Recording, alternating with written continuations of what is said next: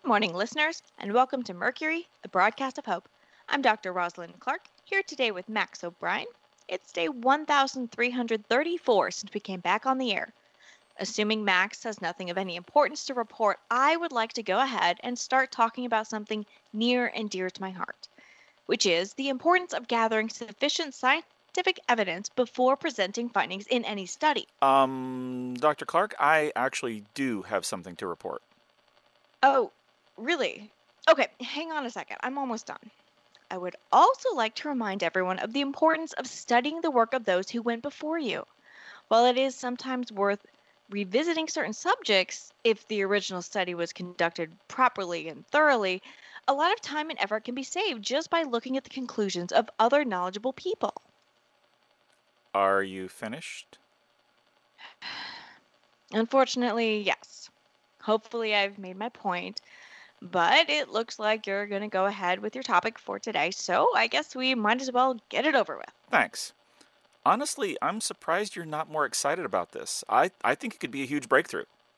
Of course you do. Come on, get started. We don't have all day, and the sooner this is over, the better. Okay, so I was reading a few days ago about a guy named Franz Mesmer. He developed a technique that you might have heard of called mesmerism. Now, I always thought that mesmerism was just another name for hypnotism, but it turns out that that was just a small part of the technique derived from Mesmer's overall theory, the theory of animal magnetism.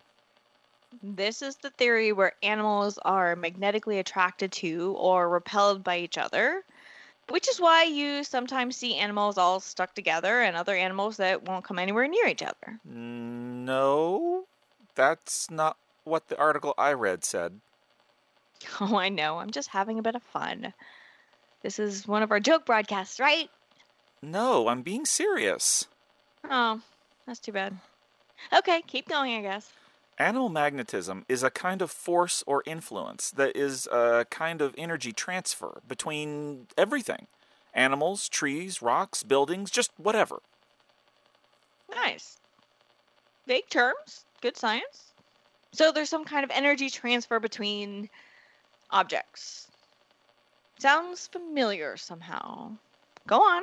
Anyway, Mesmer started out using regular magnets in his treatments. He gave one of his patients some medicine with a lot of iron in it, and then used magnets around various parts of her body. Sidebar here for a second. Listeners, do not do this. Be especially careful with those small ball-shaped magnets that used to get sold. Swallowing those is a great way to get a serious medical condition. And unless you know someone practicing surgery in the zombie apocalypse, you're going to have a very bad time. Good safety tip, yes. Mesmer eventually moved away from using magnets anyway, and just concentrated on adapting his treatment to using the natural animal magnetism that was present all around. His theory was that health was the free-flowing process of life through our bodies. That if that flow was interrupted, that's how you got sick. Getting rid of those obstacles would restore health. In many cases, nature would just unstick those obstacles itself. But if that didn't work, then contact with a conductor of animal magnetism could help. And Mesmer just happened to be a conductor, right? Well, I'm sure he wasn't the only one.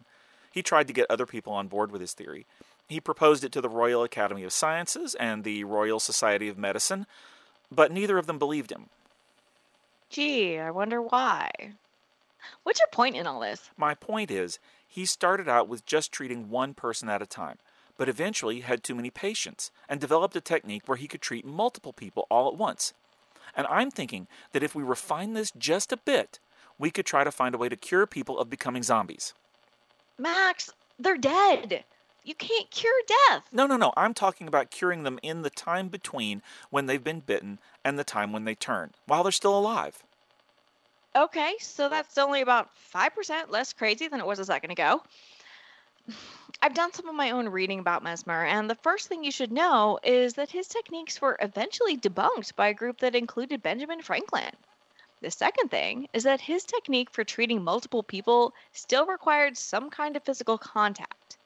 I think he rigged up some kind of device with iron bars so that he could touch multiple people all at once, but he couldn't just wave his arms and cure people at a distance. And the third thing you should know is that this is all nonsense. Everything about this points to some kind of autosuggestion.